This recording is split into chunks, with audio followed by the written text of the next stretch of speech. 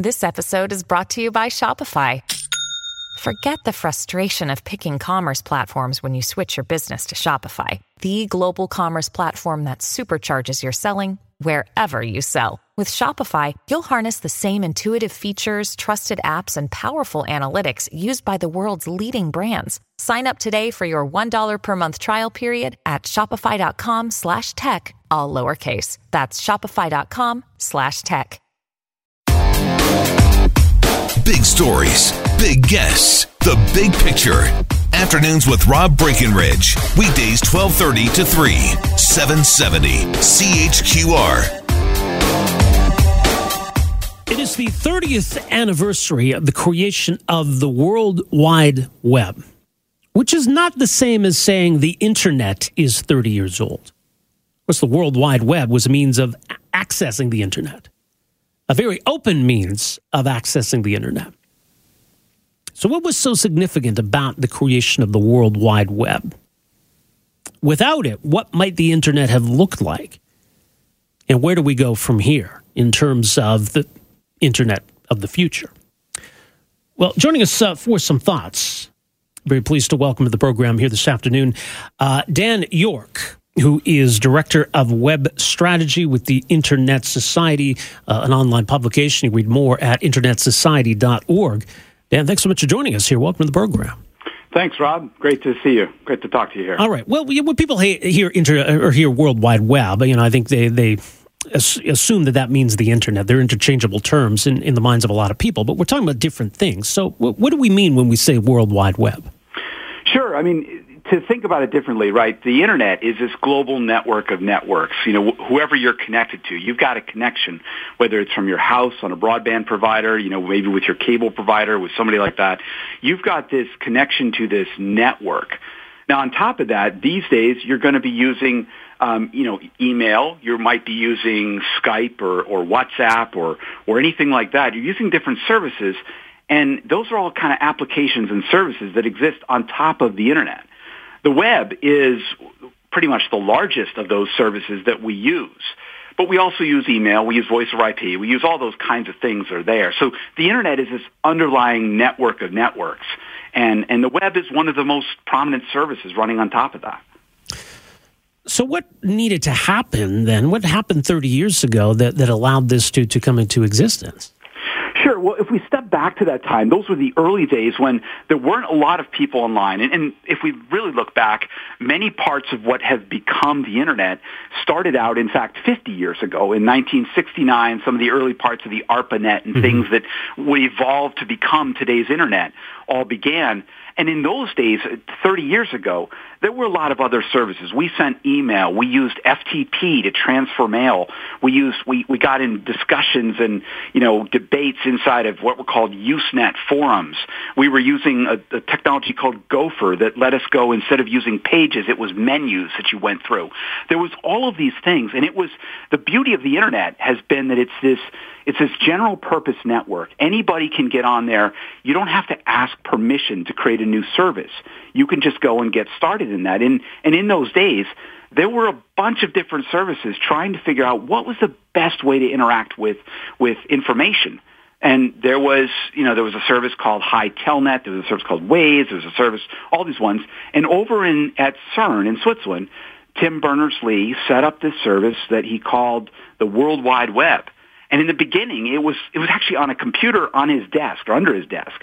And that was the entirety of the web. And so people could go, you could connect over to this site, you could log in, and you could go and press numbers. Today we click or tap on links.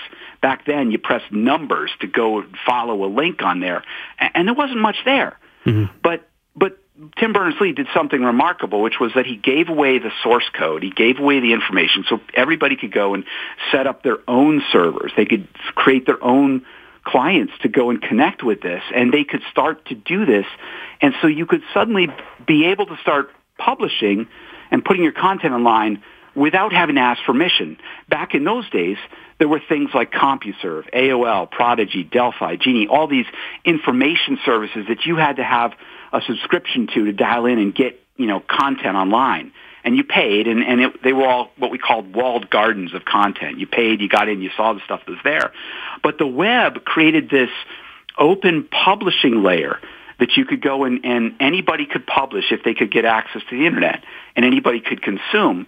But then the big thing that happened that really set the web apart was actually a couple years later when there was a web browser, and this was a new word for us all, right? Web browsers. It was a browser called Mosaic that let us go and put images in with text. Now, before that, most things had been text-based, and there were a number of these browsers because the beautiful thing was that the web was this free and open software that used open protocols, so you could communicate. We spoke the same language. We were able to go and do this. And so Mosaic and several others let us put images with text, and suddenly there was this graphical way to work with, information across the internet.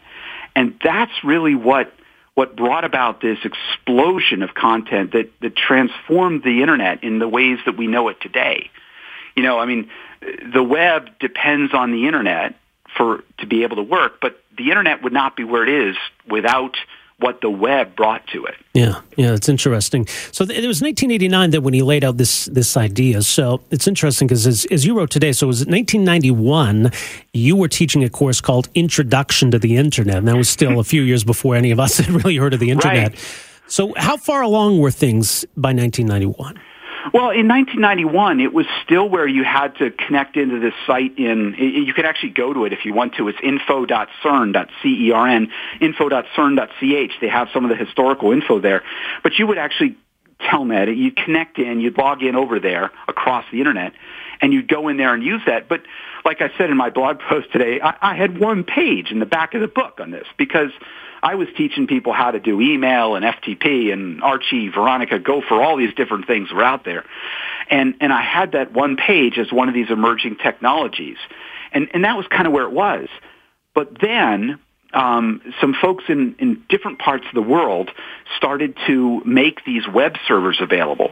They started to let people have web servers, web browsers, so they could publish and view this stuff. And then we started to see this take off as more people said, wow, I can put information about my organization or my company or my hobby or whatever, and we could go and post this information and do that.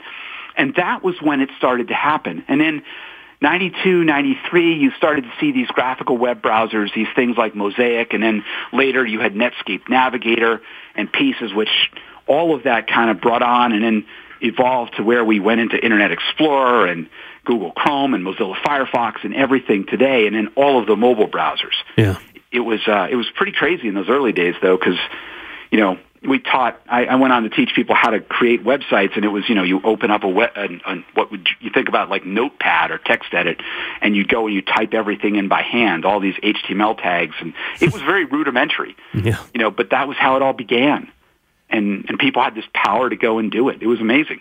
Right, and it was really difficult, I suspect, to envision where this was all going to go. Right? Oh, we had no idea. We had no idea that it would become this massive thing, and that the web would be the channel to do that. It was pretty clear as the web started to emerge that this was the way that people would be able to look and consume information and things like that. But as you look today at how the internet with the web has become this huge, platform for commerce, for communication, for collaboration, for all of that. None of that was imagined. But back at the beginning, in the creation of the internet, they really looked at it saying, we want to create a general purpose network, something that anybody can do anything with. And there's this whole concept of permissionless innovation, that you don't have to ask for permission. And that's really the internet we want, the web we want, the one that's open and that allows us to be able to go and make that kind of innovation. Are we moving away from that, though?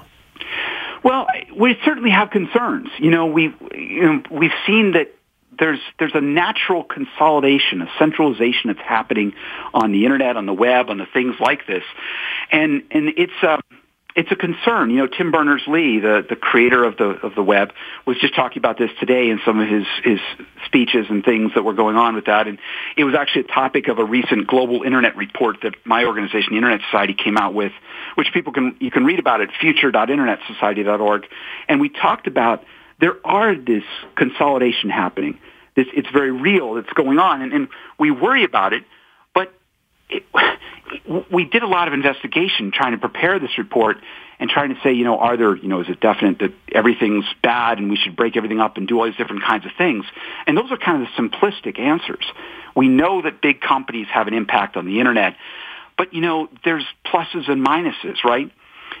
Amazon may dominate some of the computing with Amazon Web Services, but that same capability gives, you know, Canadian startups in Calgary or in anywhere around, gives them phenomenal computing power that they could only have dreamed of 10 years ago.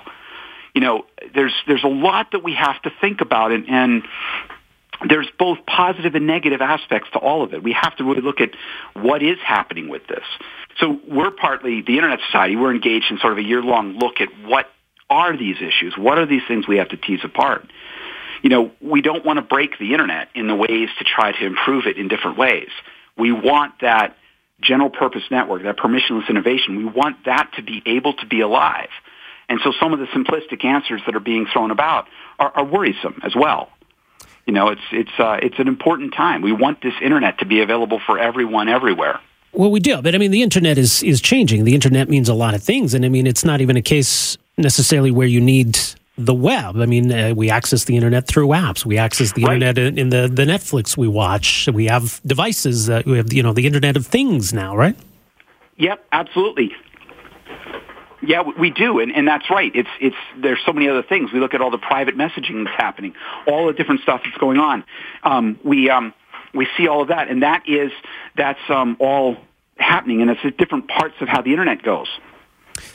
So where's it going to be in 30 years from now? Well, I'd like to hope that the internet that still is remaining, that it's for everyone, that it's trustworthy, that it's secure, that it's accessible around there. You know, I hope that we can see where we go. To me, this is, you know, one of the most important things that we need to look at. We have a choice of futures. You know, and today there's only about half the world online. But we really must look at, as the other half of the world comes online, how do we ensure that they come to a web that is safe, that is trustworthy, it's globally connected, that's open for opportunity, and that people have this kind of collaboration and communication? How do we do that? And how do we make sure that as we look at those choice of futures, we don't break the internet that we know today in the ways that will not work for the people in the future? Yeah, well said. Much more at internetsociety.org. Dan, thanks so much for joining us here today. Really appreciate this. All right. Thank you very much, Rob. Afternoons with Rob Breckenridge, starting at 12:30 on News Talk 770 Calgary.